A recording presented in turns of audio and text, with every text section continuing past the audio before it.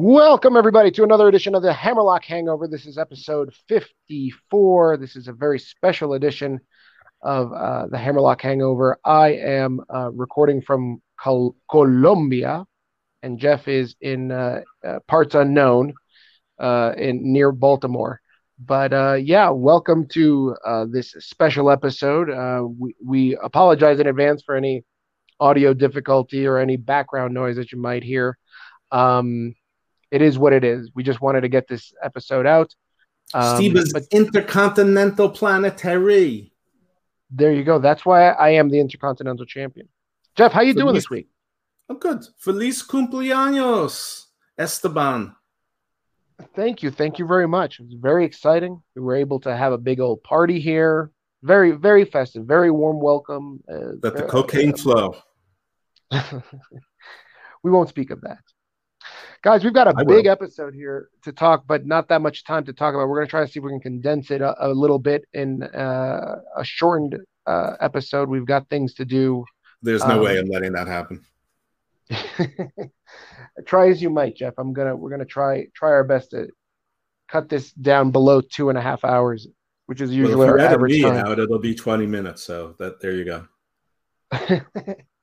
We've got AEW discrepancies to talk about. Jeff is arguing with me. He says that they're not discrepancies; they're more major issues. I definitely have a rant in me about AEW cultural appropriation. Not using that word correctly. You were definitely not using the word discrepancies correct. No, I'm heated with them. It's a you have issues with them. You have problems with them. I do. I have issues. I'm possibly boycotting them because of cultural appropriation. We'll get into that. Our usual AEW results, but obviously there was a lot of banter between Rampage, SmackDown going over 30 minutes, Rampage putting on a buy-in with Bryan versus Danielson versus Suzuki. We've got our thoughts on that. We've got thoughts on Tony Khan's rants. We get into that, plus NXT Halloween Havoc predictions and Crown Jewel reaction. So let's just jump into it. Let's just jump right into AEW. Let's start with this whole like bickering back and forth, because I guess it was just kind of totally built up to what ended up being Saturday or last Saturday. And it was just this back and forth because of the ratings that, WWE pushed SmackDown back to 10:30. Then Tony Khan said, "You guys are coming after me, so I'm going to come after you. I'm going to put on Bryan versus Suzuki on a YouTube." And so this back and forth just egged on AEW fans. It drives me nuts to see so much anger and just the vitriol is just too much at times. I love every second of it. See, I part of me, the troll in me likes it, but then it gets to a point where it's just not funny anymore. It's not entertaining. You're 263 and 2/3% troll. Without a doubt, Jeff, but the numbers don't lie. But it just got to be too much for me last week, where I had to just like log off of social media for a while. And so here we have an angle where Andrade is essentially hiring FTR to do his dirty work. But not only that, FTR has to come in as two masked wrestlers, Mexican masked wrestlers. Like, what the fuck, Jeff? What the fuck? How much cultural appropriation needs to happen? Cultural appropriation. Oh, my little snowflake! Come on, this was funny and stupid. But two things. One, I mean, okay. First of all, he hired MJF to get FTR, but last night FTR showed up on their own accord, so that doesn't make a whole lot of sense. But I guess the feud pivoted. Let's look at the positive of this for one. FTR seems to be separating from the Pinnacle a bit, and the Lucha Brothers seem to be separating from Pac a bit because they established Pac is going to be in this other side feud. It's not clear that Andrade and the Lucha Brothers are going to be involved with each other. So that's the positive. The other positive for me is absolute chaos. I actually thought the Super Frogs thing was a little bit funny, but I think that most people really think that this was like a plan D. I think they were trying to secure some people from Andrade's past. I think they were trying to work out a deal where they could get maybe Dragon Lee and Ray Oris, which some people might remember as El Dragón Azteca from Lucha Underground, or some of the folks that are in Ring of Honor or maybe in AAA to come in. That it could have been almost like a La Facción Ingobernable kind of thing, and none of that worked out. They probably reached out to the Laredo Kid and anyone else, and none of that worked out. So this just became, I think, the plan B. But the part of which that bothered me was when I can't remember which team it was, went after the masks, and commentary said these are AAA rules. So if you remove the masks, it's going to be a disqualification. And then later on, the mask got removed and there was no disqualification. That's what bothered me. I just thought that there should have been a better way to, I don't know, book this where there wasn't so much cultural appropriation. I feel like there's already enough of it. I've spoken about this previously on our podcast. You've got Luchasaurus, he's a white guy in a mask, in a lucha mask, pretending to be a luchador. You've got, who's the other guy? Fuego del Sol. You've got so many of these fucking guys. Like, how many more do we need to fucking, like, how many more? You've got more white guys in lucha masks than actual luchadors. You need to channel Dave Chappelle and talk about how Caitlyn Jenner in her first year as a woman won Woman of the Year, and it's like blank of the year, Eminem. This is exactly what that is, though, Jeff. Like, come on, like this is what pisses me off about AEW. Is like they're so tone deaf. Like, how do you fucking expect? Like, I'm sensitive because I'm a Latino.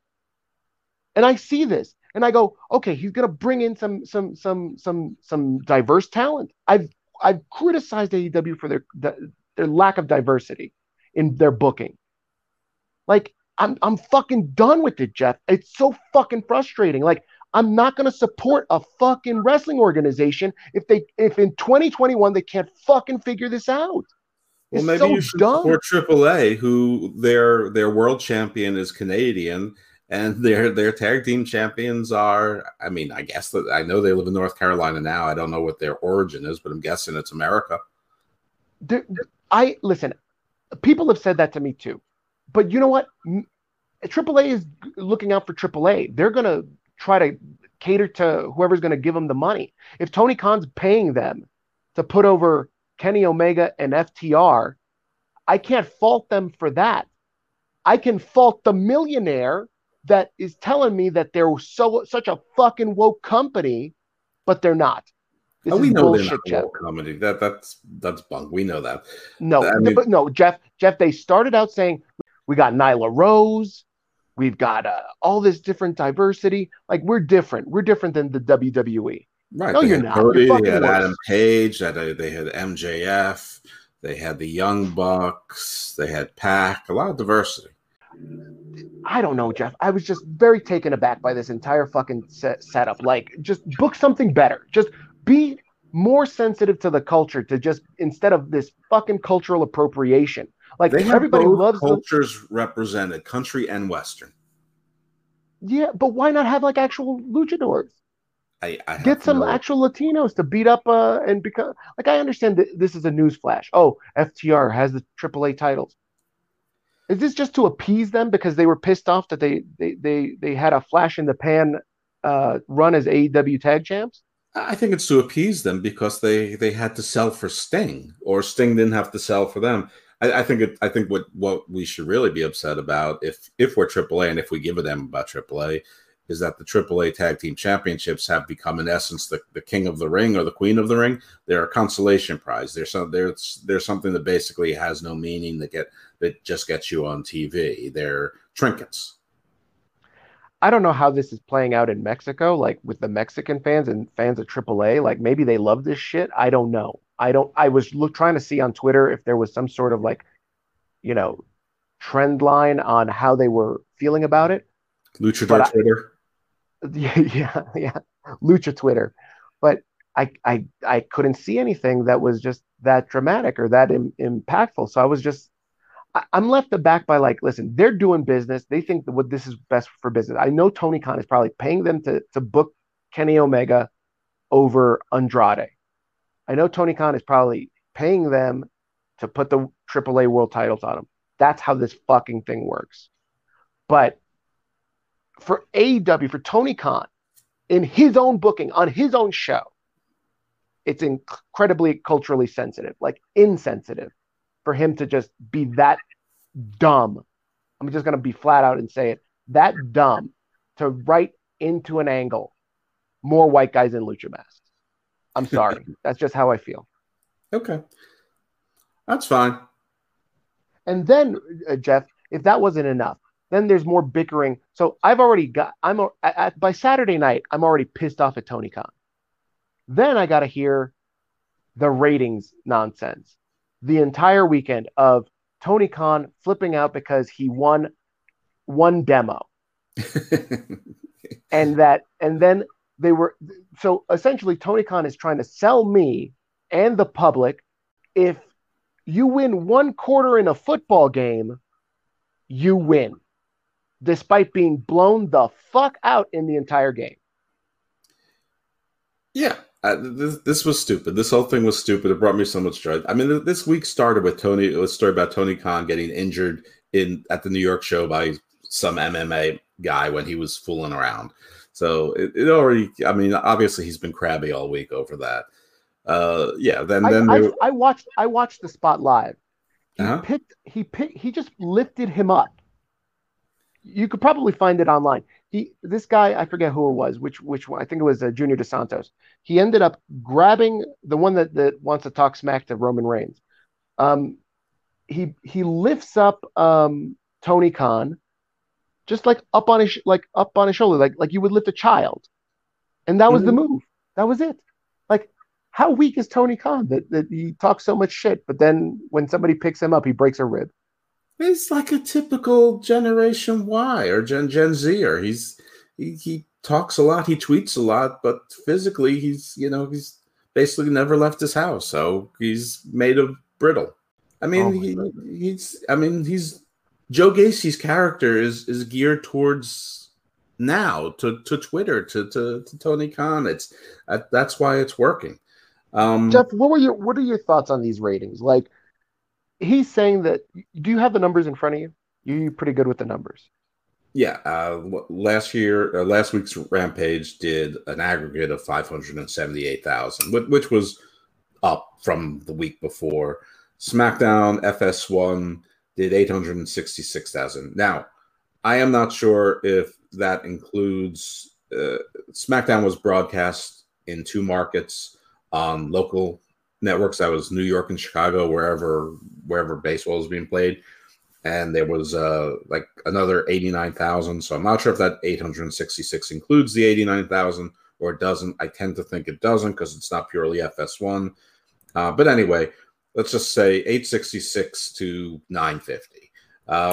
A difference of either way you're looking at it, 300,000, or more, which, as we've discussed before, as far as broadcast media buyers are concerned, the demos do not matter when there's a difference of more than 6 figures. And this was, 350% more than that. So all of this is nonsense. What I think of it, I think it was silly and pathetic, but it worked. He sold it to his people. He had them being talked about all week.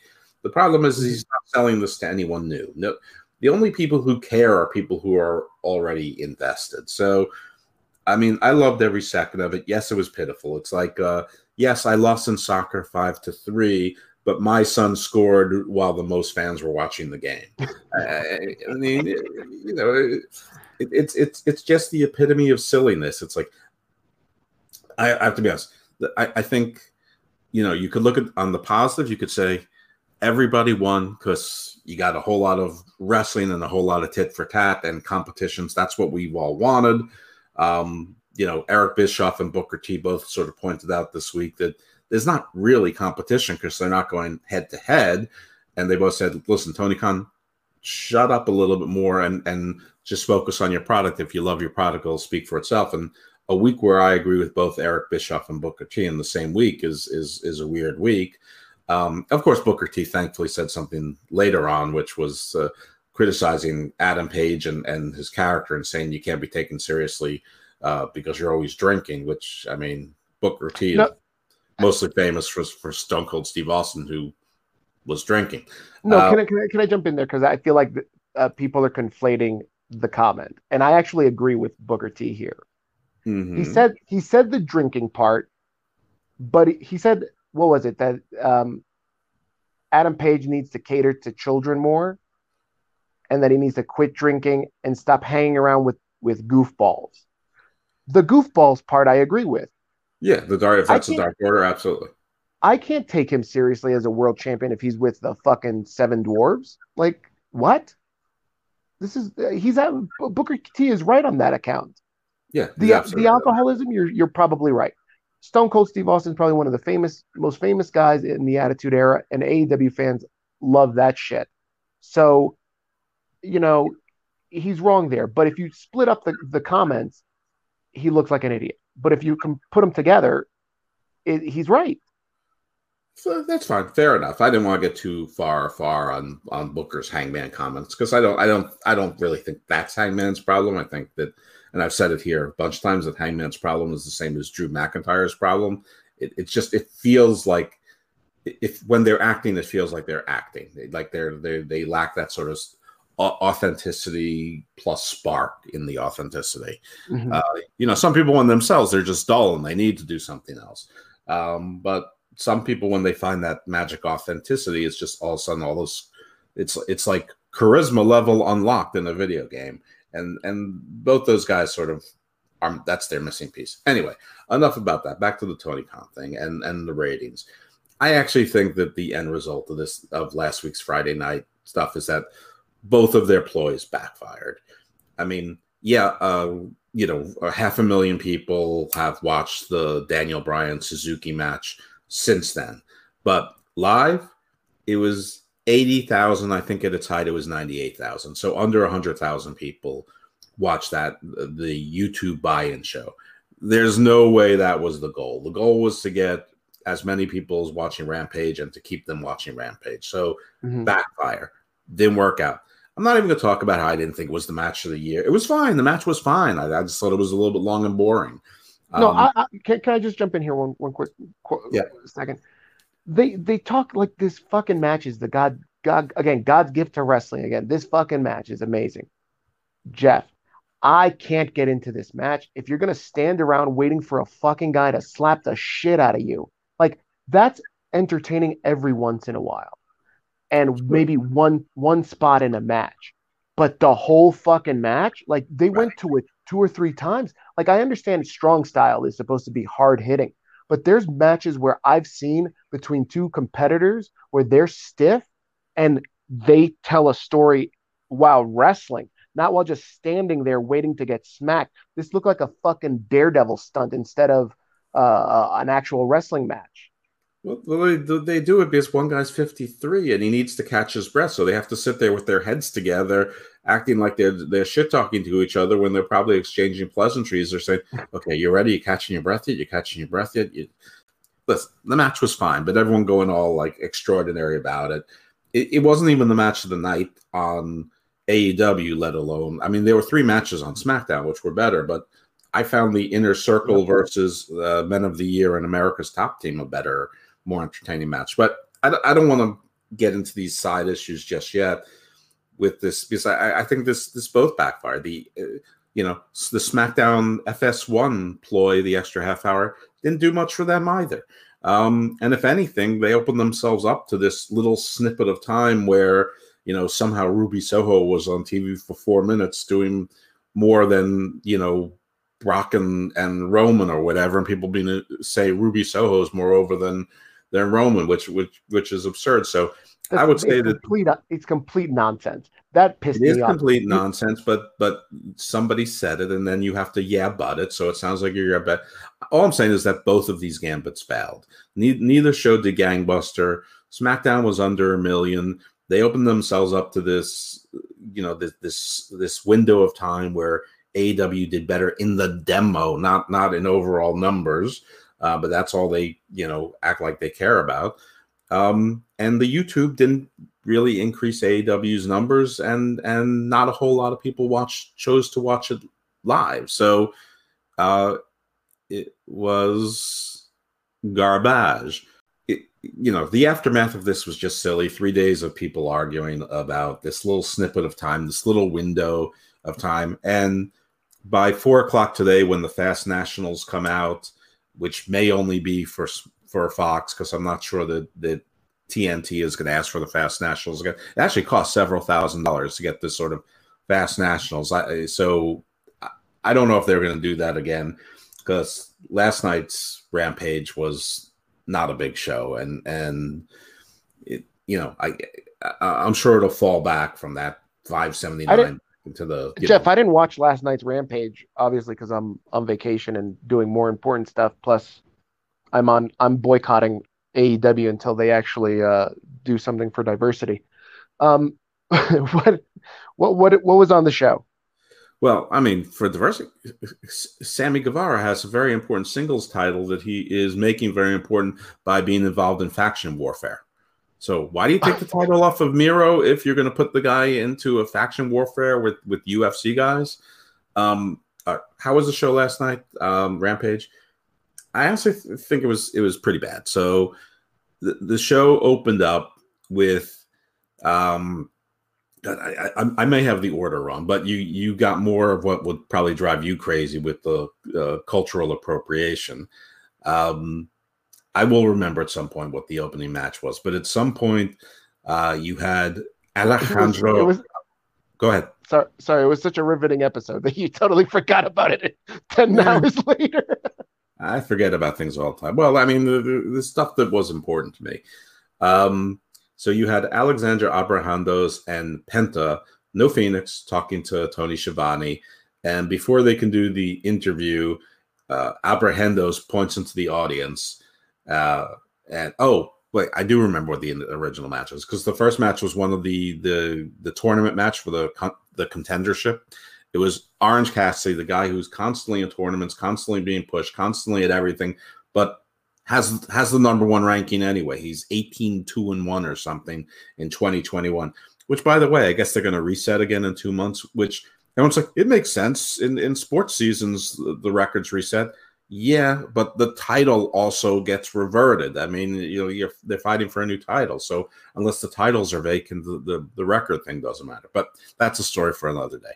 So it's Orange Cassidy against Will Hobbs, Powerhouse Hobbs. And basically the story is that Powerhouse Hobbs isn't going to get fooled again like he did a year ago from Orange Cassidy, who basically in 7 seconds hit him with an orange crush or an orange punch and knocked him out and won the match in 7 seconds. That's not going to happen again. And it didn't, but needless to say, Powerhouse Hobbs lost. So let me point out just how did he lose?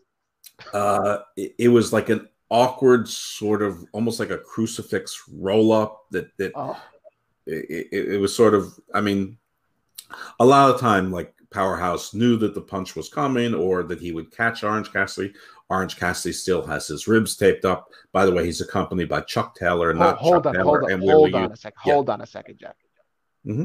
Orange Cassidy is working an injury. His ribs are taped up because of the beatdown that Moxley put on him last week or something like that.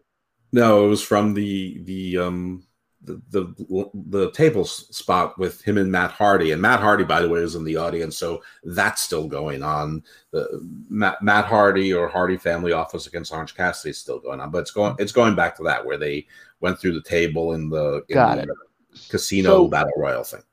So Orange Cassidy not at 100%. Right. Beats Hobbs him out, catches him in power moves with a crucifix. This is fucking ridiculous, Jeff. Come on. It was beyond that. So in this, they make a big deal about Powerhouse Hobbs not getting Orange Cassidy out of the corner, a few times, until the 5 count, which you're allowed. and Bryce Rensburg is being really loud, and they're talking about on commentary way too much. So at some point, Powerhouse Hobbs puts his hands under Bryce Rensburg's shoulders, like his armpit area, and picks him up like a child and moves him, 5 feet. And Bryce Rensburg's yelling at him. Powerhouse Hobbs goes to touch him again, like to pat him on the shoulder, going, "My bad, I'm sorry, I shouldn't have done that." But and of course there's no DQs in AEW, so it's just awkward. Nothing's happening. Hook comes up to the ring apron. He's trying to talk Powerhouse Hobbs off, but it's going on way too long. On commentary, you got Jericho screaming like he always is, stealing the show. And not in a good way, hijacking the show. You have Taz on commentary and Ricky Starks on commentary, who adds nothing. So there's a lot of noise and chatter coming from there.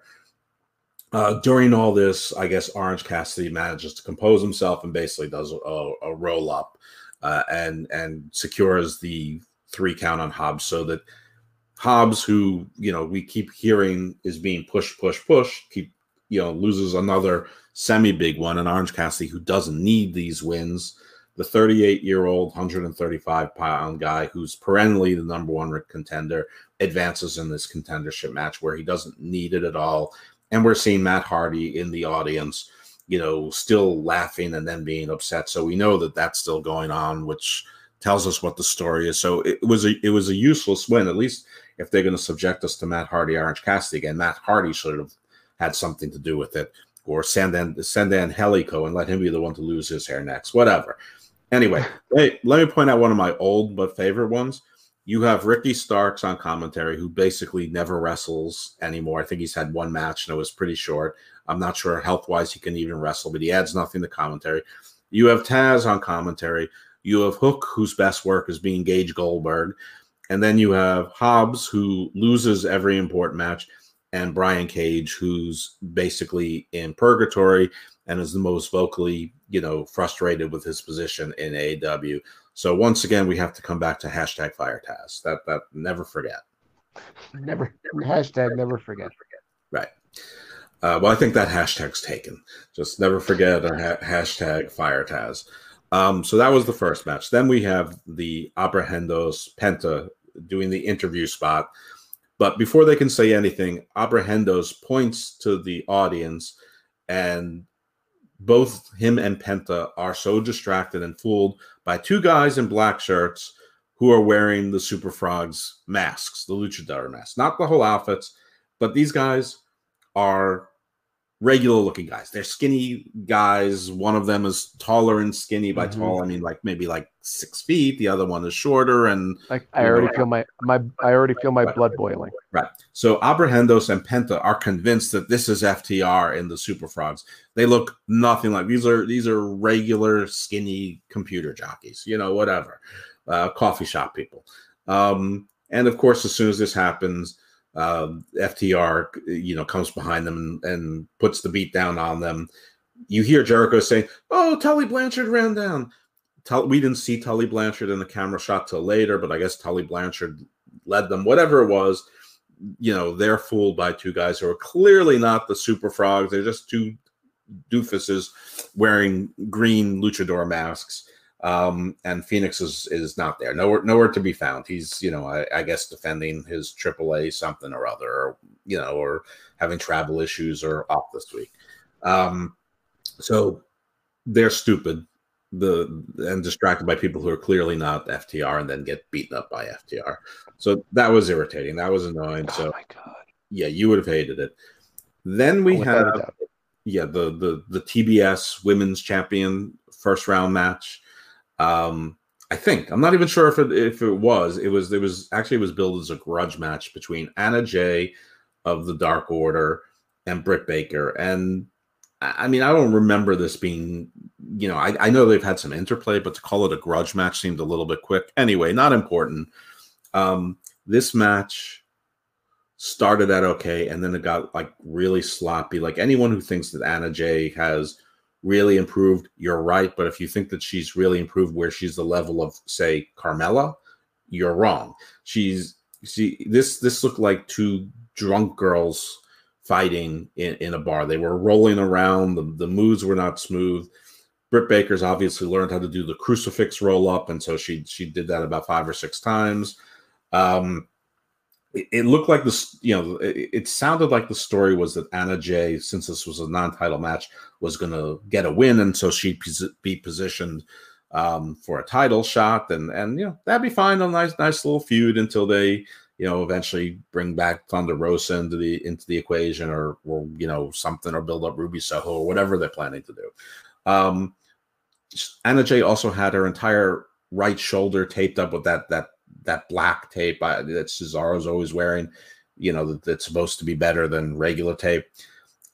And they made a big deal of that on commentary, and Britt Baker's constantly working the left shoulder, which is the untaped one, so that made no sense. There also seemed to be a spot where either Anna Jay's boobs were falling out or her chest was really hurt, because she kept putting her hands over her cleavage. Now, she was not particularly exposed, so I don't know what was going on there. I don't know if that's just her go-to "I'm hurt," or if she actually got hit in the sternum, or what. But A, disappointment, B, because there was no exposure, but B, this whole thing was sloppy. Anyway, Britt won. She not only put in the mandible claw, the lockjaw, once, but after she won, she did it a second time without really any useful help from Jamie Hayter or Rebel. In fact, Jamie Hayter just took a right cross from Anna Jay and fell off the ring. Britt's army was rather useless, and they were useless again because when Britt applied it the second time, Ty Conti came out running out to do the rescue. And was she intercepted, and did she have to dispatch Rebel and Jamie Hayter? No, they were standing on the floor in the furthest corner, ready to retreat with Britt Baker. So it looks like Ty Conti is going to get another match. And it looks like they're not building to the Anna Jay feud with Britt Baker for the title. They're going to build towards Ty Conti, which is probably fine. I think Ty Conti is probably more advanced skill level than Anna Jay, but I don't know what she's done to merit a title shot, but it doesn't really matter. I think my opinion on Ty Conti is she's very much improved from when she left NXT to when she first debuted on AEW, and she looks like she's putting in the work, putting in the effort to do a better job in the ring. And so I think this TBS title, being that it's a secondary title like the mid-card women's title, I think is a good spot for her to win. I would not want to see Jade win it. I would not want to see Thunder Rosa win it. I want Ty Conti is a perfect person to give it to. I agree with that. The only problem is that's not what this is teasing. This is teasing Ty Conti against Britt Baker. So it's the wrong place. So while I agree with everything you're saying, it there's a discrepancy, to use your word, in the factual story that's happening in the booking right now. Right now, I'm not sure if she's in the tournament, because they said they were going to announce the brackets, but they didn't announce them last night. So maybe that's coming. Speaking of brackets, the next men's contendership match is Eddie Kingston against Lance Archer. I think that's tonight on Dynamite. I'm predicting a Lance Archer victory. Though I would have predicted the Will Hobbs victory, so what do I know? Jeff, what are your thoughts on this Eliminator tournament? You saw the bracket come out last week. You've got Preston in the thing, but you don't have Miro. I do appreciate that Miro shouted that out in his promo last week to say, how do you not, he keeps talking about God. How did you not put me in this bracket? Is God Tony Khan? I don't understand. So yeah. I don't understand. I don't understand how Preston Vance is in this. I don't understand why Orange Cassidy is in this. You can make arguments both way about the rankings, that he's earned his way into it, but he doesn't need to be there. He's in other stories. What has Lance Archer done to be in this? What has Eddie Kingston done to be in this? Why is Miro in it? Why isn't CM Punk? It's obviously not the biggest stars in the company, and based on Tony Khan's leaked Full Gear card, it seems almost certain that it's Bryan Danielson versus Jon Moxley in a sort of face versus face, though I guess this will be Jon Moxley's heel turn, which seems unnecessary. That's Jeff. Sorry to interrupt, but that's what they've been saying on social media is that, oh, see, the way. Did you see that how Moxley attacked Orange Cassidy? No, not Orange Cassidy. Who was the other guy? Daniel Garcia. He beat the shit out of him. Shouldn't Was he? that who? Shouldn't he? Agreed. I agree. But I just want to say this. Everybody's like, oh, this is a heel turn. John Moxley's been a heel ever since I've known him. So I'm not surprised by this. Well, yeah, but he's always supposed to be aside from your grudge with him, he's supposed to be the tweener. He's supposed to be the Stone Cold Steve Austin that really doesn't change heel versus face. I mean, but when Eddie Kingston saved his life, I mean, there was more the Eddie Kingston face turn. I can't believe what I'm referencing the exploding death match again. I mean, I don't know why he needs to turn. Period. I mean, all of their top guys are heels, basically. So, I mean, they're very heel heavy. I mean, the entire Elite is heel, though I haven't seen them. This is not a complaint, but I haven't seen the Good Brothers in weeks. So, I mean, I'm not upset about that. Tony's going to hear this and then book more Good Brothers for you. I fucking damn it. I'm going to send Junior Dos Santos to, give him lullabies again and injure him. So yeah, this is when now. So Rampage up to this point, and it's 10:35. It is basically a disaster.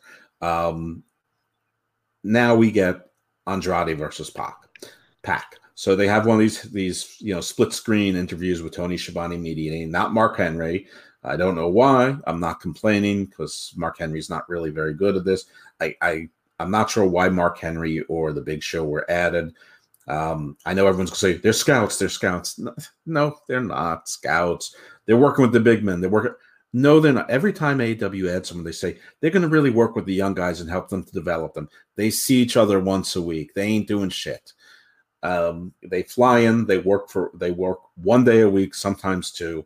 That's it. They're after that, they spend their time alone. They're not coaching. They're not scouting. They're not doing anything of the sort. And if they were scouting, they wouldn't be signing Fuego del Sol and Hijo de Fuego del Sol. That's not what Mark Henry's looking for. Mark Henry and the Big Show. Whoa. Yeah. What is Hijo del Fuego del Sol?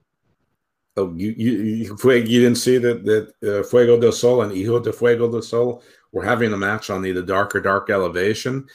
And when I mocked it, somebody said, "You obviously haven't been watching Sammy Guevara's vlogs." I'm like, "You're absolutely correct, and I never will."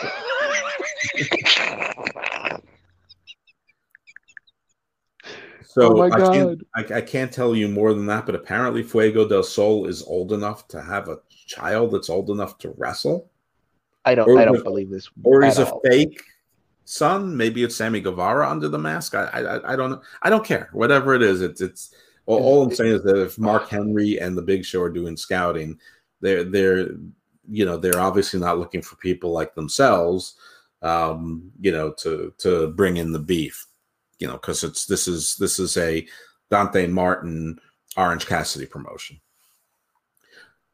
Okay, so we have the split screen.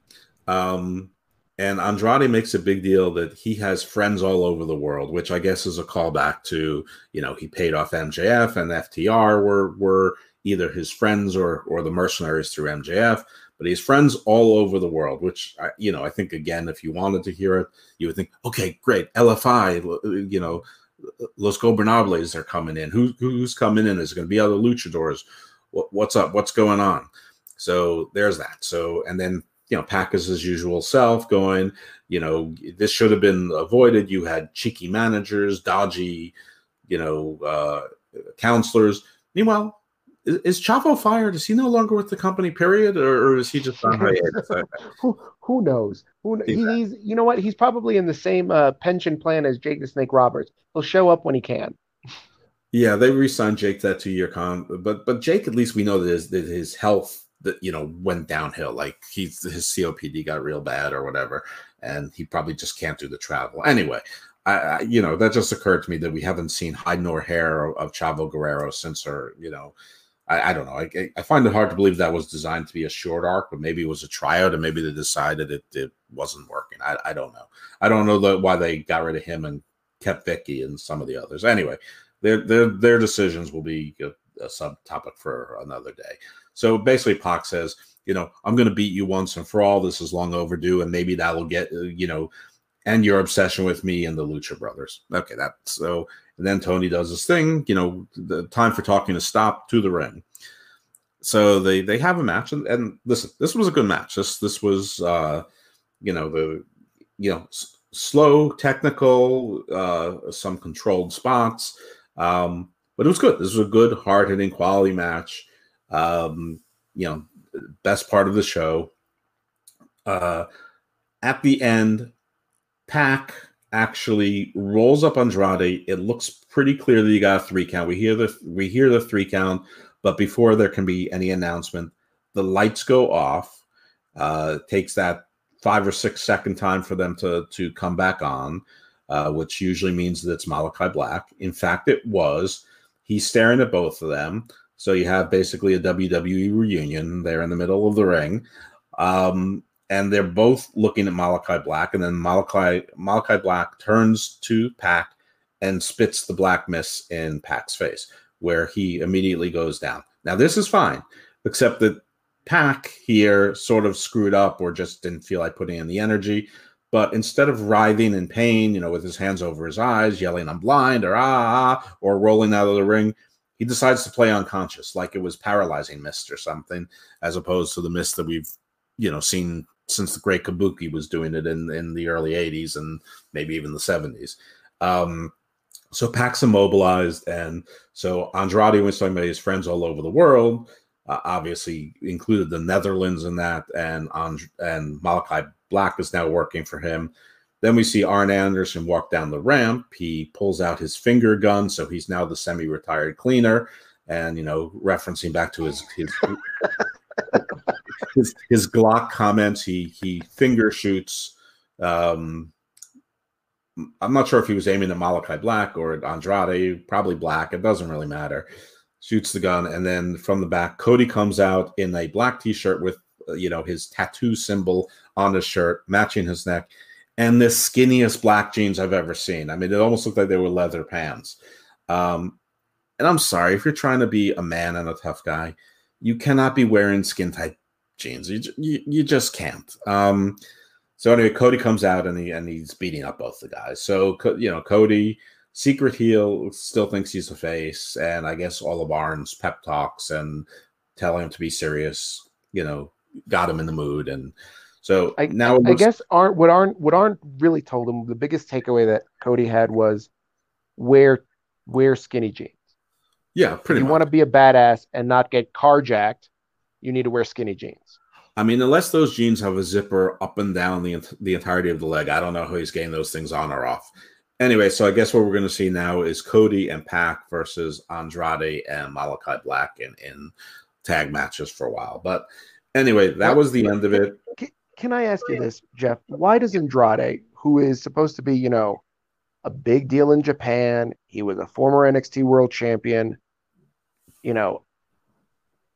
why does he need assistance to beat Pac? Why does he need help? Well, he's rusty. He's signed with AEW March. It is now and hasn't been end of shown. October. It's been over 7 months. This was his 4th match, and one of those was the Casino Battle Royal, the Chip Battle Royal match. So he beat Matt Sydal once. He beat Pac in ways that he wasn't happy about because he didn't want to cheat, and he fired Chavo and almost fired his groomer, but didn't. Then lost in the Casino Battle Royal, and now this where he's lost. So he's, I guess, 2-2, but one of his victories he's not happy with. So basically, into month 8, he's had 1 match every 2 months. That's great work if you can get it, but maybe he's just not up to snuff.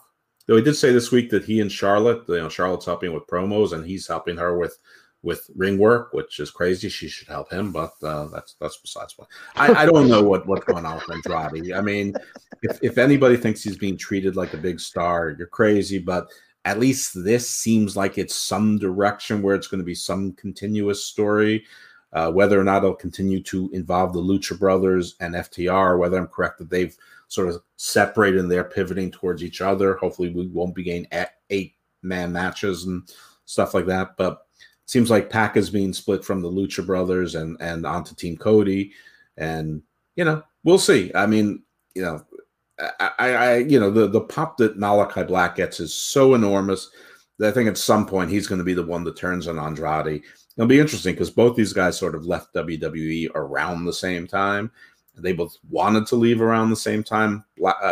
Andrade obviously was able to be released earlier and work freely because of Charlotte. But it'll be interesting to see if they're feud coming up. But that was the end of the show. I mean, Jeff, aside from the I don't want to see this. I don't know what I want to see. Jeff, I mean, I have no interest in seeing this. Well, Malachi Black's probably a guy. Sorry, there's a delay, right? Yeah, Malachi Black probably should have been in that tournament, in that contender tournament. He's done nothing but win. He has. He knocked off the Nightmare team. What's Cody's faction called again? They're not Nightmare Factory. They're something else. The Addams Family. Addams Family values. I don't even understand why Andrade needs assistance, right? Like he's been booked horribly. He's booked as a joke on AEW. So, and if I hear otherwise, it's nonsense because they should have booked him to look strong. One of the top guys internationally. The Lucha Brothers should have went with him. They should have started their own faction, looked strong, booked strong, but no. Instead, it's this nonsense. They're like in limbo. He's in limbo. Well, they already have a Latin star, and his name is Cody Rhodes. That's gonna be the title of this week's episode: is Latin star Cody Rhodes. There can be only one. Any other things that you want to discuss AEW wise before we move on to WWE? I don't think so. That was that. I mean, nah, that's enough. All righty. Let's. Do you want to start with NXT predictions, or do you want to start with Crown Jewel reactions? Let's do the NXT predictions. I just want to say that 2 weeks ago and last episode, I really loved NXT 2.0. I didn't think everything was great, but I enjoyed the flow of the show.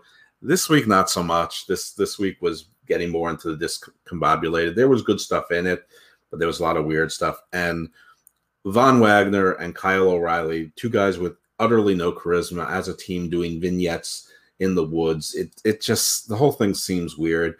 I think that Von Wagner should switch gimmicks to that he's deaf and he should only do promos in sign language. I just can't hear him talk anymore. Kyle O'Reilly, I can't wait till he joins the Elite also. Or Kazarian, retired Elite Hunter or whatever he's doing now. I mean, I don't know. Just get Kyle O'Reilly. I honest to God, in the segment, I couldn't even recognize I wasn't sure who that was. I had no idea that was Kyle O'Reilly until Von Wagner drove up. I'm like, who's this little jabroni on a bicycle with a bike helmet? I mean, and it was Kyle O'Reilly. Just killing me. Oh, Halloween Havoc. Okay. So predictions. Starting at the bottom of the card, Solo Sikoa, who's the Usos' brother, he is going to debut in a singles match versus TBA. So totally bitchin' awesome. I'm predicting that Solo Sikoa wins. I agree with you. I mean, he's new. He's Samoan. He's going to be the guy. He's like, what is he? The street fighter of the island, or the champion fighter of the island? That's his gimmick. He should come out like, you know how like the Usos used to come out and do that dance. I want to see that again. Right. I wonder if they're going to have any interaction between him and the other Samoan guy who I like, but like not enough to remember his name. Quinn Coin. I don't know why I can't remember his name, but I do like him. I'm not kidding.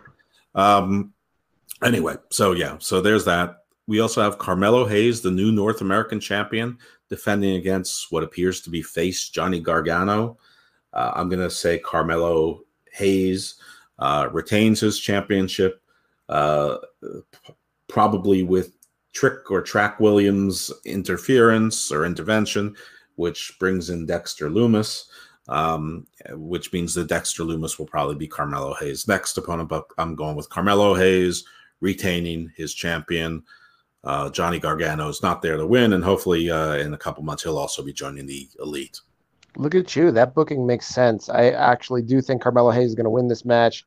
And this should be a coming out party for Carmelo Hayes. I think Gargano is going to put him over pretty good. Yeah, no, this match will go too long, but people who like match classics will probably love it. I like what's happening with Carmelo Hayes. I know some people don't, but I like the passion. Jeff, will it rank above or below Suzuki versus Bryan? In both in reality and accolades, it will rank below it. I mean, and it should.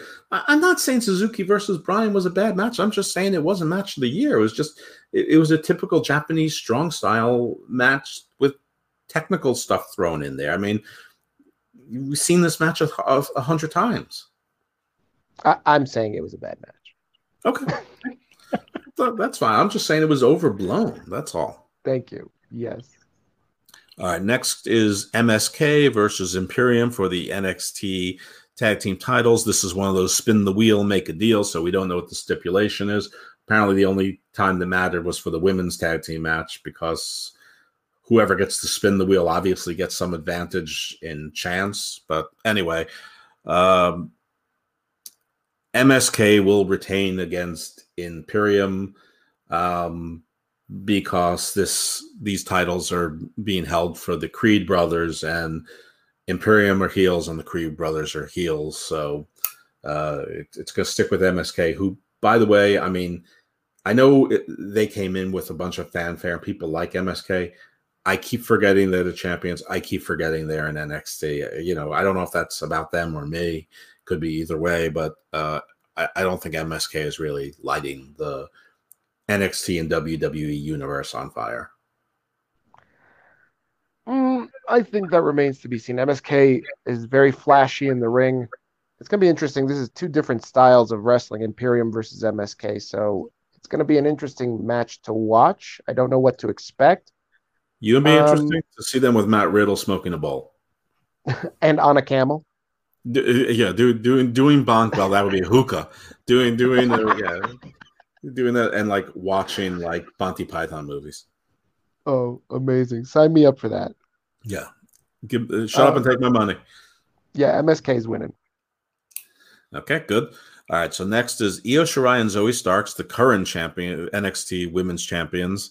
Hard to remember. Now, we have to talk about the singles match, which was one member from each of these three teams. So we have the champs, Io Shirai, Zoe Starks versus Indy Hartwell and Persia Parada, and JC Jane and Gigi Dolan. One member of each of these teams was in a three-way match, and whoever won the match would get to spin the wheel. The end result was that the Io Shirai won, so they got to spin the wheel. But in this match, JC Jane did a tope suicida, caught her legs and feet got entangled in the rope. She landed flat on her face. She's fine. She got a CT scan.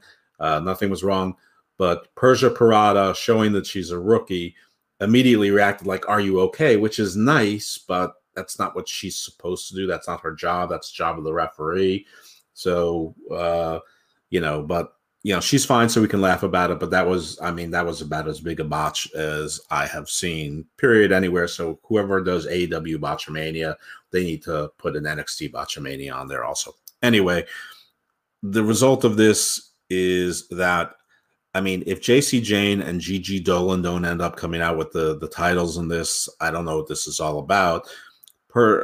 Indy Hartwell and Persia Parada, while they're interesting-ish, Persia Parada is really a rookie. She proved that she's not ready to be a champion bearer, just in a reaction, however human that might have been. She's supposed to be a trained professional in the show.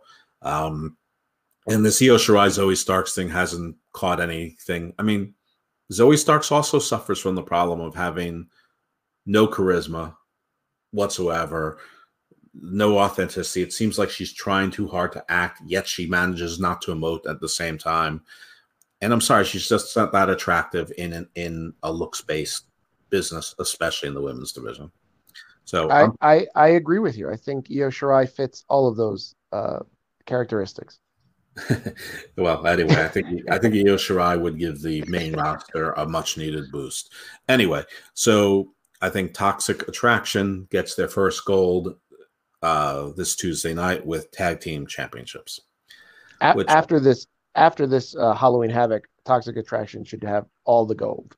Well, that's our next match. But spoiler, I agree with you. I think Mandy Rose is defeating Raquel Gonzalez. She may or may not also be going up to the main roster to give a shot in the arm there. But yeah, this whole thing has to be Toxic Attraction being basically like the female undisputed era. And I would be perfectly okay if they brought in someone as like, their muscle, sort of like an enforcer type. That's just their heater. Actually, that's probably where Persia Parado would be good because she's sort of big and not exactly, smooth in the ring, but she could be there. Mr. Hughes, Big Bubba Rogers, Lex Luger while they learn the trade. But anyway, yeah, I think I'm with you. I'm predicting that Toxic Attraction sweep and holds all the women's gold in NXT. Without a doubt. I don't think there's anything else that needs to be said here. Does that take us to Ciampa versus Breakker? It sure does. By the way, do you hear anyone complaining about Braun Breaker's name anymore? Nope, not at all. Just complaining about Omos's name anymore? No. Yeah, me either. Strange. Braun Breakker. I think this whole 2.0 thing is about 2.0, giving us new faces, new belts, new start. So Braun Breakker, I think this is a good enough time to change titles and give a new face to NXT. There seems to be universal support for Braun Breakker beyond the silly artificial complaining about his name in the past. So yeah, I think we're gonna have a new champion. I agree. I think this is the culmination of the restart, or at least this first part of the restart. And so you'll have new champions in Toxic Attraction plus new champions in Braun Breakker. You see the commercials, during Raw, sometimes during AEW, and they highlight Mandy Rose, Toxic Attraction, and Braun Breakker. Like, come on, this is a no-brainer here. Like, this is set up for these guys to carry the torch. I agree. I don't think WWE usually does their production packages for nothing. So yeah, and good on it. I mean, why not have a face like Mandy Rose's be on top, and why not have a Steiner kid there to build it around? So yeah, I think this could be fun.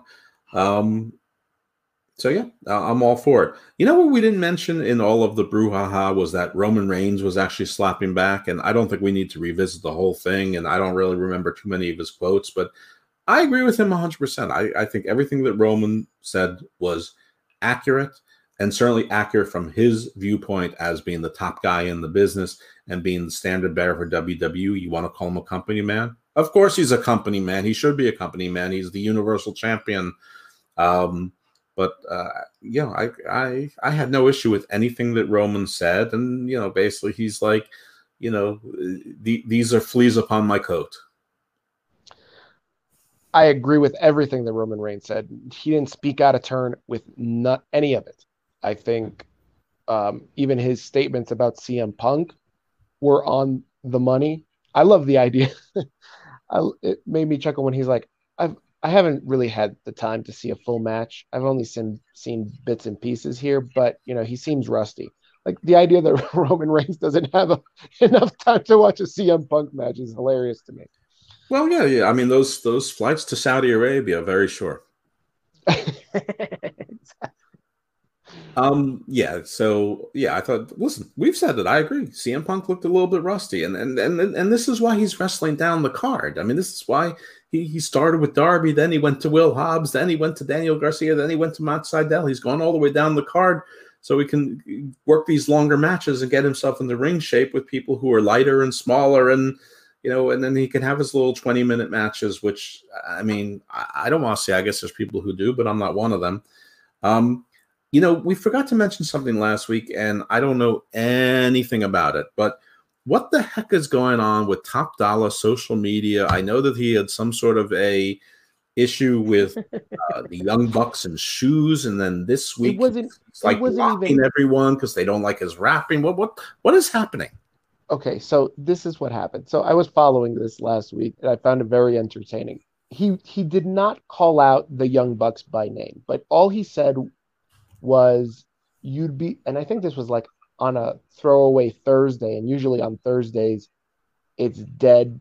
I think it was either Thursday or Friday. Usually it's like a dead period in wrestling social media because there's no Dynamite on Wednesday. Yeah, that's what it was.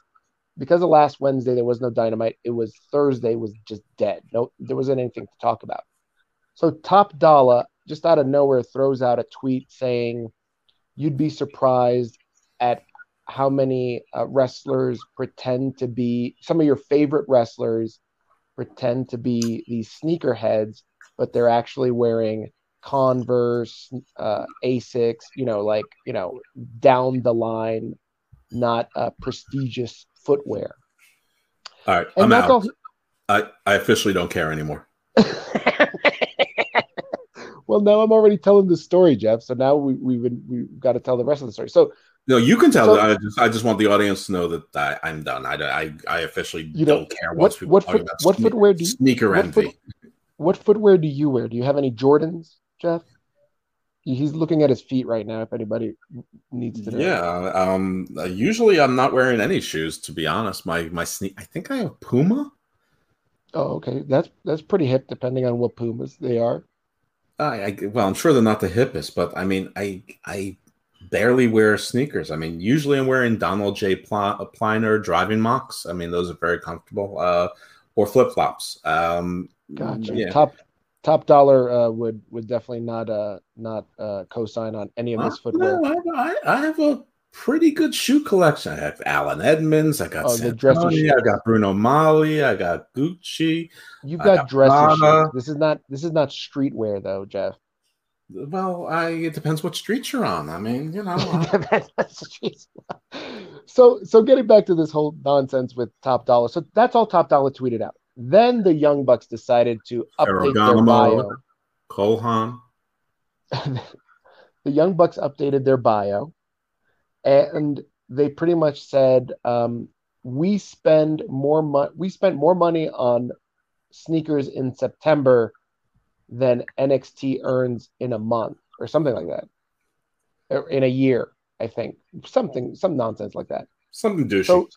So then everybody on Twitter said, "Oh, it's a Young Bucks versus Top Dollar Twitter beef," which nobody called each other out, and I don't even know why the Young Bucks decided to entertain this nonsense. What did the Young Bucks weirdo dad have to say about it? That's all I care. So then, to retort the Young Bucks' tweet, Top Dollar decided to cut a rap. So this was Friday. Again, another dead day on social media. And so Top Dollar cut a rap against. So now this one was subliminally Try towards that the again. Young Bucks. Subliminally. There we go. There you go. So yeah, so this is so the rap was pretty good.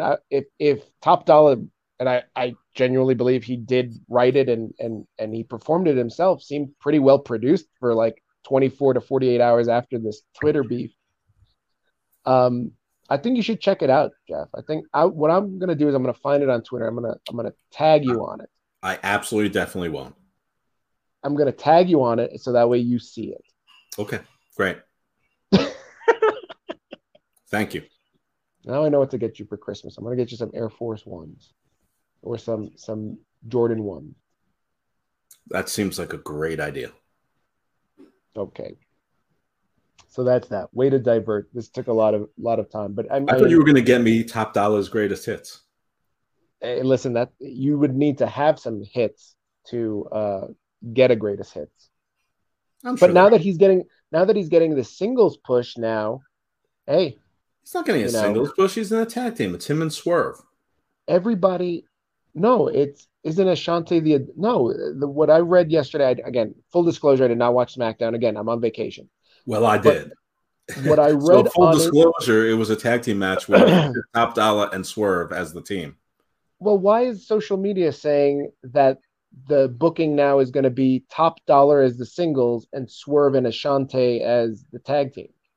Because that's what it was looking like in NXT, but on the main roster, Top Dollar is the one who's 6'7", so of course they're thinking he's going to get a push, but he's not ready for a singles push, just like Commander Aziz is, and just like Omos isn't. So he's going to be in a tag team for a while. I'm sure at some point he will be. Of course, they're looking to him to be the single star because he's huge. The WWE, when in doubt, is always going to look to the huge guy. But he's with Swerve because Swerve is the best wrestler of the bunch. So he does the cool moves. They're a good team. I mean, in the past we've talked about sort of like Lashley and Ricochet or Braun Strowman and Ricochet sort of being like a power and glory kind of thing. One big, one small, power moves and high flying in one team. This could be the same kind of dynamic. So I don't know why people are griping about it. I mean, it's not like anybody really needs a singles push. Roman Reigns is going to be at the top of that heap for a while, and no one's knocking Brock off for a while. So why not the tag teams? The Usos, I mean, we know one thing for sure. They can lose those titles and get them back, and they will. And they can lose those titles and still be in the bloodline story and still be in top stories, and they will.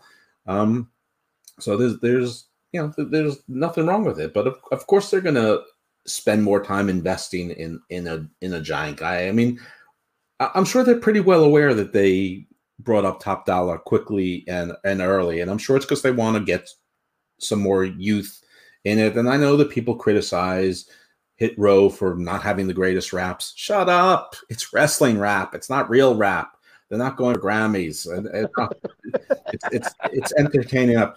And by the way, remember when Hit Row first came out and I said that their introduction was weird, and it hit me either later in the show or a week later that they should have been doing it like rap. They should have been doing like Straight Outta Compton or Rapper's Delight, where they should have been introducing themselves to a rap. And when they were speaking, it was almost like William Shatner doing beat poetry without the beat poetry. It sounded weird. Well, they redid that this time, but with rapping, and it seemed normal. They're introducing themselves by the rap song. That's their gimmick. I don't care that you don't think the rap is good. Guess what? I don't think most rap is good. I think most rap sucks. I don't think there's been good rap since Doggy Style. So shut up, all you dummies. Oh, by the way, I is Little Nas the guy that's with the Elton John commercials for Uber Eats? Yes, that's Little Nas X. So people needed to be told he's gay? I don't know. I don't know. I'm not part of that part of Twitter. I don't go down that corridor. I mean, I cannot believe that anybody needed to be told that. I mean, whatever. There's no mystery there, and God bless him. Anyway, enough about. So obviously, I don't care about I don't really care about current music, period.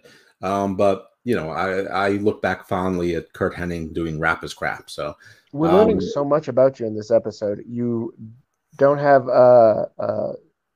what many would consider hip streetwear on your feet, and you don't like rap.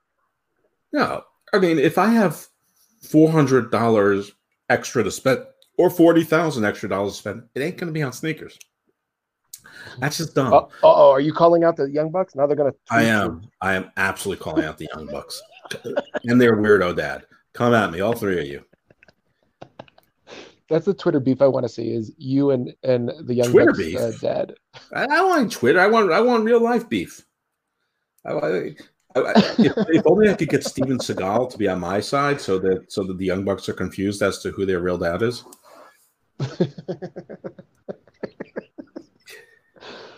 Oh my god! I don't know why I find this so funny. Because it's funny. Because it's funny. You're right. Well, I have a lot more time on my hands because because La Sicaria and Juventud Sicario are back, and Lanny Poffo is still in Ecuador showing pictures of him and his either his granddaughter or his new lady friend, and he keeps talking. He doesn't give her name, but she has an American visa, so I'm looking forward to double dates / swinging when they're in the country.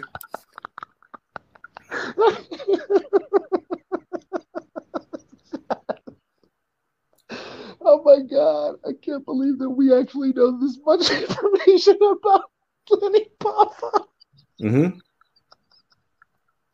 I'm going to say nice to meet you, American Visa. Oh my God. I need to compose myself. You do. I mean, the problem with being in Colombia is that every meal is seasoned with cocaine. So you're always going to be happy like this. That's why your jokes are hitting extra strong today. No, that just helps. While you're composing yourself, I want to give my QAnon conspiracy is that Tony Khan actually is a genius and he's doing all this stupid stuff on social media to protect Cody because Cody's been making a complete ass of himself. Oh, so he's trying to put himself under the bus to save Cody. Yes. He's protecting Cody by making himself the center of attention.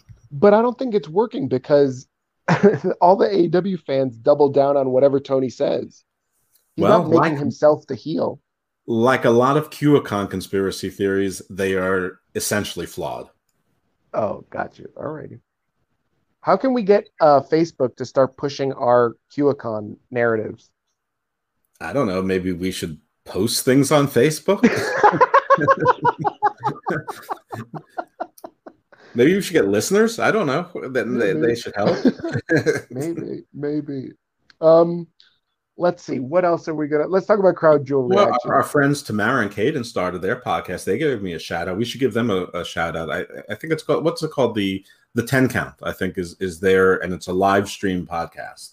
I don't know. Again, I apologize. I would definitely support them. The problem is I've been off social media since I've been in Colombia, so my apologies to Tamara and Caden. Yeah, two of our former castmates from Unpopular Review. I'm also a former castmate, but Caden and Tamara left about 2 weeks before I was fired. But you were fired from a volunteer job. You weren't fired, Jeff. Stop. If anyone can do it, I can do it. It was a mutual parting of the ways. Is that what it was? Oh, okay. That's the way I recollect it. Nevertheless, go ahead. Nevertheless, lesser than ever. Yeah, it's a nice little show. And for those of you who think that we are too sour on AEW, they are very sweet on AEW. So if you want to hear all sugar and spice, fairly fair criticism, but from a positive perspective, you should check out the 10 count, listen to our friends Tamara and Caden, and they are both young. I mean, together their aggregate age is younger than me, and I think only older than Steve by 1 year. This is terrible. I know, but not 1 year today, since it's my birthday. Now it's right. Well, what are they? 23 and 18. I think so, maybe. So it's like the same age. It's the same age as you now. There you go. Still much younger than me. Much more. And as they say here in Colombia, muy guapo. Muy guapo. Que lindo, que lindo. Let's talk about Crown Jewel reactions. What were your thoughts on the show? Yeah, Crown Jewel was a good show. A lot of people were saying that it was a great show, excellent show. I think that's a little bit hyperbolic, but it was a good show. It had a good build. The matches were good. Most of them were pretty short. The longest matches were in the beginning and towards the end. In the middle, most of the matches were pretty short. There was a pre-show match with the Usos and the Hurt Business, which was for no other reasons except to let us in the audience know that the Usos and the Hurt Business were both there, just like they did when The Miz won that Battle Royal in that pre-show, so that we knew he was there to possibly cash in. I famously am not interested in Seth Rollins. I'm not a big Edge guy. I respect his body of work. I respect his comeback, but He's given us nothing other than long matches with the Orton shit and Seth Rollins. So I was really sick of both of them. But this match was good. It was delivered a Hell in a Cell. It felt like a gritty Hell in a Cell. There was unintentional blood, on both their bodies. It was long, but it wasn't too long. And Edge came out on top, which is where he was supposed to be. I think when we did our predictions, we got all of these right, except for the matchups that were not certain at the time. I remember you asked me, is there any chance Zelina Vega wins Queen of the Ring? And I said, no, she's the only one who has no chance. So of course she won. But aside from that, I think we got everything else right. And then I think that actually the way I booked the main event, the Brock Roman Reigns match, was actually darn close to how it turned out. Agreed. I think that the card top to bottom, as we went through the predictions last week, I was just surprised at the fact that it was such a good card, a pretty good build for WWE. Usually they hotshot some matches, but this looked really good and really well put together. And then you had really good wrestling. This Crowd was Edge into versus it. A lot of kids wearing NWO and Hulkamania shirts. Crowd looked genuinely happy. They chanted in English. They did the "You Deserve It." They did Suplex City. I mean, it was fun. It was great. I mean, say what you want about the government of Saudi Arabia, and I don't want to get into all the politics and economics and geopolitical stuff, but the people are the people. And they had a good time. So it was a lot of good energy agreed. there. I agree with you, Jeff, and I think that also made it really like to feel like a big special show. Like the crowd, especially coming out of this pandemic, to see them this hot. I mean, definitely better than half full WrestleMania at Raymond James. Definitely hotter than SummerSlam. So, I think that it was a really good show, and I think that I was really blown away by Seth Rollins and Edge. I thought, what a gift it is to, I know you're not all that jazzed about it, but to me, it's a real gift that Edge can come back and have these matches with Seth Rollins. And not only that, but you've heard wrestlers say how hard it is to wrestle a regular match in Saudi Arabia because of just the heat and the dryness. And for them to put that match together, a Hell in the Cell match, already brutal in and of itself, and then have that in Saudi Arabia was just amazing. So I look forward to hearing the stories of the match from Seth, and I hope there's a 24/7 documentary on it to come. But yeah, really good. Even the women's match, I was surprised by the outcome. Obviously, that led to a You mean the title championship match, not the Queen of the Ring match, which was Oh, not. correct. Sorry, the women's championship match for the SmackDown title. I thought after Bianca Belair lost on Raw, and I thought it was a good match, shitty ending. They fucked up the ending. I don't know if that was just an audible called at the end, but to just fuck it up with a DQ was just dumb. If you weren't going to follow it up on Crown Jewel, I thought, okay, follow it up. I could eat it if you're going to give the belt to Bianca on Crown Jewel. Yeah, it doesn't make sense, but hell, Becky winning didn't make sense, but it led to that title swap nonsense on SmackDown. And I want to just quickly talk to you about this because, there are things that are being said on social media about reports about Becky and Charlotte having genuine heat with one another after that segment. Charlotte went into the SmackDown segment. If you haven't watched SmackDown, there's a title exchange ceremony at the end of the show. And apparently, when it comes time to swap the titles, Charlotte throws her title at Becky or throws it on the floor. Sonya asks her to give it back to her, pick it up and give it to her, hand it to her. And then Becky does the same thing, tosses it on the floor. I'm not a big fan of the idea of them tossing what are supposed to be two of the most prestigious titles in women's professional wrestling, period. I know it's sports entertainment, but it is when you have Charlotte and Becky as your flag bearers for a women's title, that's professional wrestling to me, in my opinion. Yeah. So for them to just if it was booked to be them tossing the titles, that's fucked up. I think it's nonsense. I don't know if that was Charlotte's beef. Charlotte's beef apparently was reported by Fightful that she didn't like the way she was being booked in this segment because it made her look weak, and that I guess bled through into some of the things that happened on air. I guess tossing the titles was not what it was supposed to be, but it ended up devolving into that. And then after the show goes off the air, Charlotte and Becky apparently had words behind the scenes. Now, Jeff, we were talking in pre-show. You've got some certain ideas on this. What are your thoughts on all of it? All right. Well, firstly, my ideas are not fully formed. They're more like knee-jerk ideas. But I mean, I think the whole thing was lazy. I think the title exchange is lazy. People were saying, I think there's going to be a swerve. And I think I said to that person, I would love to think there's a swerve, but never bet against lazy with WWE. And that's what we got. I could see if the title throwing down was considered disrespectful. I don't know that Charlotte looked any weaker than anyone else. The whole thing was dumb. I mean, so I agree with you on the DQ. I mean, that the title should have been changed before this. These title swaps are dopey, but the heat backstage, I think it's just part of a video segment that they want to put in there and make it look real, just to sort of further this to sort of lead to, Survivor Series heat. I don't think it's real, but even if it is real, it's stupid. The whole thing's stupid. And this is WWE. They have the technology to give Sonya Deville, who I love that she's being the heel authority figure, disparaging Adam Pearce again publicly, which we'll circle back to that. But why they couldn't give her a headset microphone, I don't know. So she had two hands so she could hold two belts at the same time, and she could be the swap. She could be the escrow agent. She had to hold a goddamn microphone in her hand, so she only had one hand at a time. The whole thing looked awkward.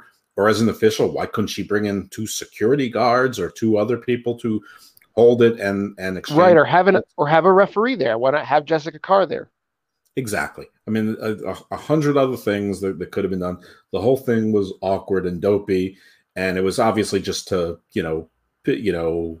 pivot Sasha right back into the title mix against Charlotte for SmackDown, and Becky, after teasing the Becky two belts thing and talking about it, just walked out and left. The whole thing was awkward and weird. It was a weird final 10 minutes of what was otherwise a pretty good SmackDown show, despite Baron Corbin being on the show and winning a match. Very good, very good. Before we wrap up, I know we bled into SmackDown because of this women's thing. Going back to Crown Jewel for a second, with the pomp and circumstance that is added to Crown Jewel being, in Saudi Arabia, and it looks like Crown Jewel is an annual event now, and it looks like it's booked the last several times to be a really big show. Is it safe to say now, Jeff, that Crown Jewel has made its way into one of WWE's top pay-per-views? Everybody used to say it's the top four, right? The original four: WrestleMania, SummerSlam, Survivor Series, Royal Rumble. Can we add Crown Jewel to that conversation to make it a top five? Well, I think, one, we have to stop using terms like pay-per-view, because there really is no pay-per-view anymore in the WWE model. And Crown Jewel, I'm not sure if it's once a year or if it's supposed to be twice a year. I think they get about 45 to 50 million a show, and I think it's $100 million a year. So I think it's two a year. Now, whether that's correct or not, we'll find out in due course when we have. I think there is another show, but I forget the other show is named something else. It's not Crown Jewel. Possibly. My point being is that now that the WWE is carried so much on Peacock, on Comcast, and on Sky in Europe, I'm not sure where it is in Saudi Arabia. I don't know if it's still a pay-per-view there or if it's carried on a network there. But I'm guessing I'm going to call them more like network events. And the draw has to be to attract people to watch on Peacock So NBC Universal gets a return on its investment, gets that live broadcasting. I wouldn't be surprised if we start seeing Crown Jewel spill over into 2-day events as well, just to make Universal happy. I know everyone's going to say, "Oh, they're just appeasing the Crown Prince and blood money and all that other stupid shit." But I think it's going to be more for NBC Universal to get people to tune into an event on their streaming service. So I think that maybe yes, because it is truly international, which is why I think that we're starting to hear WWE talking about doing some of the bigger shows in the UK again, because it doesn't matter about pay-per-views anymore. The costs of the production don't matter as long as they make NBC Universal happy and make Peacock happy. And if they can, and in this case, Sky, which is also owned by Comcast Universal. So if it's in Britain, that makes Europe happy, and then they'll get more European viewers, and then Peacock maybe gets more European viewers going forward. So yeah, I think these international shows are going to become more important, and we're going to see better builds. And that's good, because these once a month pay-per-views are terrible. I mean, they're killer. It's so much time. I mean, just in doing the recap shows and listening to the recap shows and all these hot-shotted, matches and angles, and the way WWE is obsessed with rematch after rematch after rematch, it's, we're still seeing the same feuds for months and months and months. I mean, like I said, Omos and AJ have been feuding with the RK Bros for like 7 months now. And however entertaining you may find them, it's irritating to see the same people dancing all the time. So yeah, I think that, there's a pretty good chance Crown Jewel will become, number 5. But in my book, I mean, Money in the Bank is a big one as far as I'm concerned. I think they should get rid of the Hell in the Cell pay-per-view, because it's a gimmick. It's not a theme for a show. But to answer your question, yes. That's a long way to get to yes, but I appreciate your detailed analysis. It's a gift. It is a gift. All right, Jeff, I think that's it, man. I think we've covered everything for now. Again, we said we were going to wrap up a little earlier than usual. And hold on a second. First of all, we didn't do news. Second of all, we didn't say this was Goldberg's best match in Saudi Arabia, which it was. But if we want to wrap things up quickly, there were no title changes in Saudi Arabia. Also, everyone's talking about the women and the T-shirts. The reason they're wearing the T-shirts is because they can't be shapely. It's not just showing skin. They can't be shapely. And so the T-shirts were a compromise to not wearing burqas in the ring. Zelina Vega's your queen of the ring. Xavier Woods is your king of the ring. Exciting stuff. Were you shocked by Xavier Woods? I mean, we both picked Finn Balor to win. I didn't pick Finn Balor to win. Oh, no? No, I'm pretty sure I picked Xavier Woods. I definitely didn't pick Zelina Vega, though. But I think every other match we got right. So I love the Lesnar Roman Reigns thing. I loved how Paul Heyman threw the belt right in the middle there. I just thought the whole thing was fun. Though we have to talk about how Brock Lesnar, sort of jumped over Roman Reigns in the corner and then remembered he was supposed to fall down and then just collapsed like a flare flop. That was sort of an awkward botch, I'll call it. But aside from that, I thought that match told a great story, and Brock looked great. And I don't care what anyone says, Brock is still the biggest star in wrestling, even though right now it may look like Roman. But if you want to call it 1A, 1B, I'm fine with that. And I just pray that Lashley, they do something with him to get him back up to that status he had a couple months ago, and they're just not done with him. All right, some news. Enzo joining MLW. ACH, who announced his retirement about 4 months ago, is now unretired again. So him and Leo Rush, their contest of retiring and unretiring continues. Buddy Matthews looks like he's signed by New Japan Strong. I know everyone's talking about these signed by New Japan. New Japan Strong is an affiliate, but New Japan Strong is a California corporation. New Japan Pro Wrestling is a Japanese corporation. They definitely are affiliated and related, and they do some talent exchanges, but it's not the same show. It's not the same product, so don't assume that it will be. Don't assume that it's not. I'm just saying you're not necessarily going to see Buddy Matthews in the G1 or things like that. We also don't know if it's a long-term contract. There's been plenty of people who appeared on New Japan Strong, who sort of, Leo Rush notably, who a few months later appeared other places and signed other contracts. So we'll see, but he is someone who needed a work visa. Maybe they supplied one, so there may be more of a commitment there. So good for And him. Jeff, just for everybody's for frame of reference, Buddy Matthews is formerly known as Buddy Murphy. Thank you. Right. King Muertes won the Caribbean Championship from the IWA and MLW. He won it from Richard Holiday, of one of the remaining Dynasty members, to the extent that there is Dynasty still. And Mr. and Mrs. were renewed for a third season on USA, one of the top shows there. As they should. It's a great show. I watch it. I watch it when I can. Very entertaining stuff. Terrific. I've never seen it. The PWI announced their top 150 women. Around 5 of the top 10 were people I've never heard of that are apparently with Stardom, which is absurd. Charlotte Flair was not in there, which is absurd. Maybe that's why Charlotte was upset. I mean, I get, Becky wasn't around, Bayley wasn't around, Asuka wasn't around. I get all that, but to not put Charlotte there, it's just dumb. It's really, really stupid. To put the Impact wins, I know Deonna Purrazzo's had a good year, and she's a good technical wrestler, and she's sort of a different style for a female wrestler, but she's on Impact. Nobody watches Impact. That's a good point. Do you think that winning 2 titles, world titles, is more prestigious than winning the women's WWE title? No, because you didn't even think about it.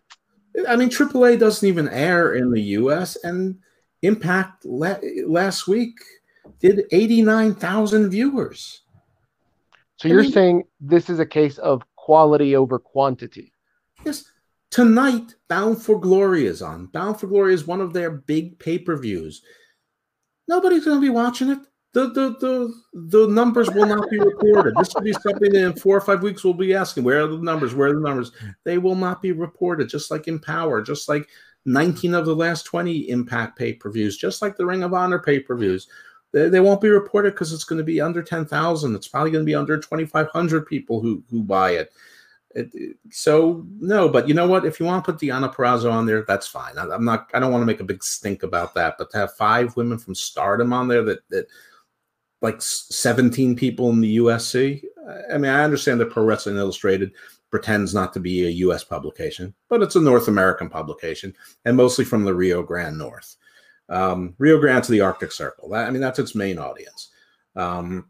It's an English language periodical. Anyway, it's just dumb. I would have put Jade in there. I know that she's not the greatest wrestler, but as far as an impact on women's wrestling, she's notable. She's in the top 3 notable women in AEW. Britt Baker's not the greatest wrestler, but she's one of the greatest personalities in wrestling. Definitely deserves to be there. Thunder Rosa deserves to be there. I don't know. I just think any top 10 list that doesn't have Charlotte Flair at least at number 2 is flawed. Well, a lot of people share your sentiment on social media. A lot of people have been saying the same thing. What else we got, John? Ratings. We talked about a bunch of them during the course of the show. Dynamite last week on Saturday did 727. We'll know about this week, Monday. Dark Side of the Ring on the Luna Vachon episode did 135,000. By the way, the Luna Vachon episode, I didn't think it was anything particularly special. And that one, the Johnny Canine one, the Chris Canyon one, they all sort of feel like the same show, sort of running out of interesting stories. MLW, listen, this might be that I was wrong. It may be something that plans change, but I could have sworn that they were going to be on TV for good. That Fightland, that big Fatu Hammerstone match where Hammerstone unified the belts, was the start of a weekly episodic show on Vice TV. and that they were in fact going to get a second show dedicated to Azteca Underground.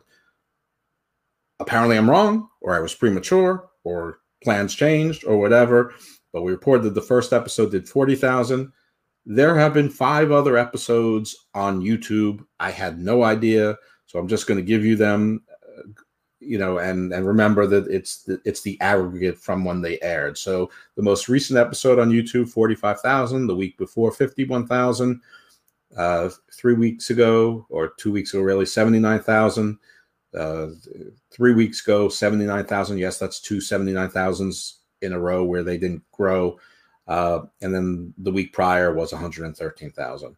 Raw, another disappointing week, 1.593 thousand, and NXT also plummeted down to 606,000. So that the good show didn't really lead to bigger audiences, or the discombobulated show lost audiences. I haven't seen the quarters to see where they lost people, whatever. Dark, last 3 weeks, 266, 231, 391. So Dark seems to be losing steam again. Elevation, 224, 416, 328. So Elevation definitely losing steam. So again, I think that wrestling overdose, overexposure trend seems to be continuing. So looking forward to seeing the ratings for last night and checking out what happens with Dynamite this week. But yeah, I think we got everything in. A little bit shorter than normal. Enjoy your time in Colombia. Don't kill too many people. Don't do too much Coke and bananas and yogurt. I'm lying. Do as much as you want. And what are your birthday plans? Do you have any big celebration plans? You have to, No, my family here, they threw a big birthday party already earlier this week when I first arrived. Like, it was really fun. We like danced. Is there video? Drink. There is video, but did they buy you a new car slash llama? No, a lot of people use motorcycles here to get around. It's very interesting. You mean alpacas? No. Vicuna? I don't know. Tapirs? No. No? Okay. Anyways, this is episode 54 of the Hammerlock Hangover. Thanks for listening, everybody. Much appreciated. Jeff, are you going to try and hook up with Lanny Poffo while you're there? No, absolutely not. It's ridiculous. I leave that up to you. Okay. What were you saying before I rudely interrupted you? I was trying to wrap up. Any final plugs? Check out Garden of Doom. It rocks. Very cool show. Not wrestling related at all. Last week we had See the Superior and Vampires, and I've been dropping bonus episodes from the past with a Halloween theme. So a couple weeks ago, the history of Halloween, and we went into Lovecraft, Craft Country, and a few other spooky shows. And this week I dropped a show that me and Kevin Castle did about 10 months ago, talking about old school horror films and bringing it up to the current, some of our fun monster and horror film memories. So check that out along with the new stuff. This week I'm going to have a guy named Reverend Jim Willis, who is not your typical Reverend. So you'll want to check out that show as well. Very good. And if you have any comments, questions, feedback for us, you can reach us at hammerlockhangover@gmail.com. That's hammerlockhangover@gmail.com. You can also find us on our Instagram at hammerlockho, on Twitter. And we have a Hammerlock Hangover Facebook page that you can join us on as well. Guys, thanks for we have to thank some people. We have to thank the Wrestling Soup Network. We've got to thank the Pro Wrestling Coalition, and we have to thank at Mark Media, which you formerly knew as Hitting the Marks, but it's now at Mark Media. So if you've been following us on Hitting the Marks, look for at Mark Media as well as all their other shows. So thanks to those guys. Shout out to Jargo and crew. Absolutely. Thank you for that. And yeah, check those networks out. And that's it, guys. Thanks for tuning in, and we much appreciate the listen. And please share and leave a review if you like what our banter and our jokes and our wit. Please feel free to leave 5 stars and a review. We'd greatly appreciate it. Maybe if you like our wrestling insight, also. I mean, that might be some reasons why listen to the show. Oh, that too. Our unique wrestling insight, like you loving Io Shirai and me hating on AEW. Okay. There There you you go. go. All right, guys. Thanks so much and have a great one. Stay evil, my friends. And if you liked what you saw, tell your friends, tell your family, tweet about it. And if you didn't like it, shut the fuck up.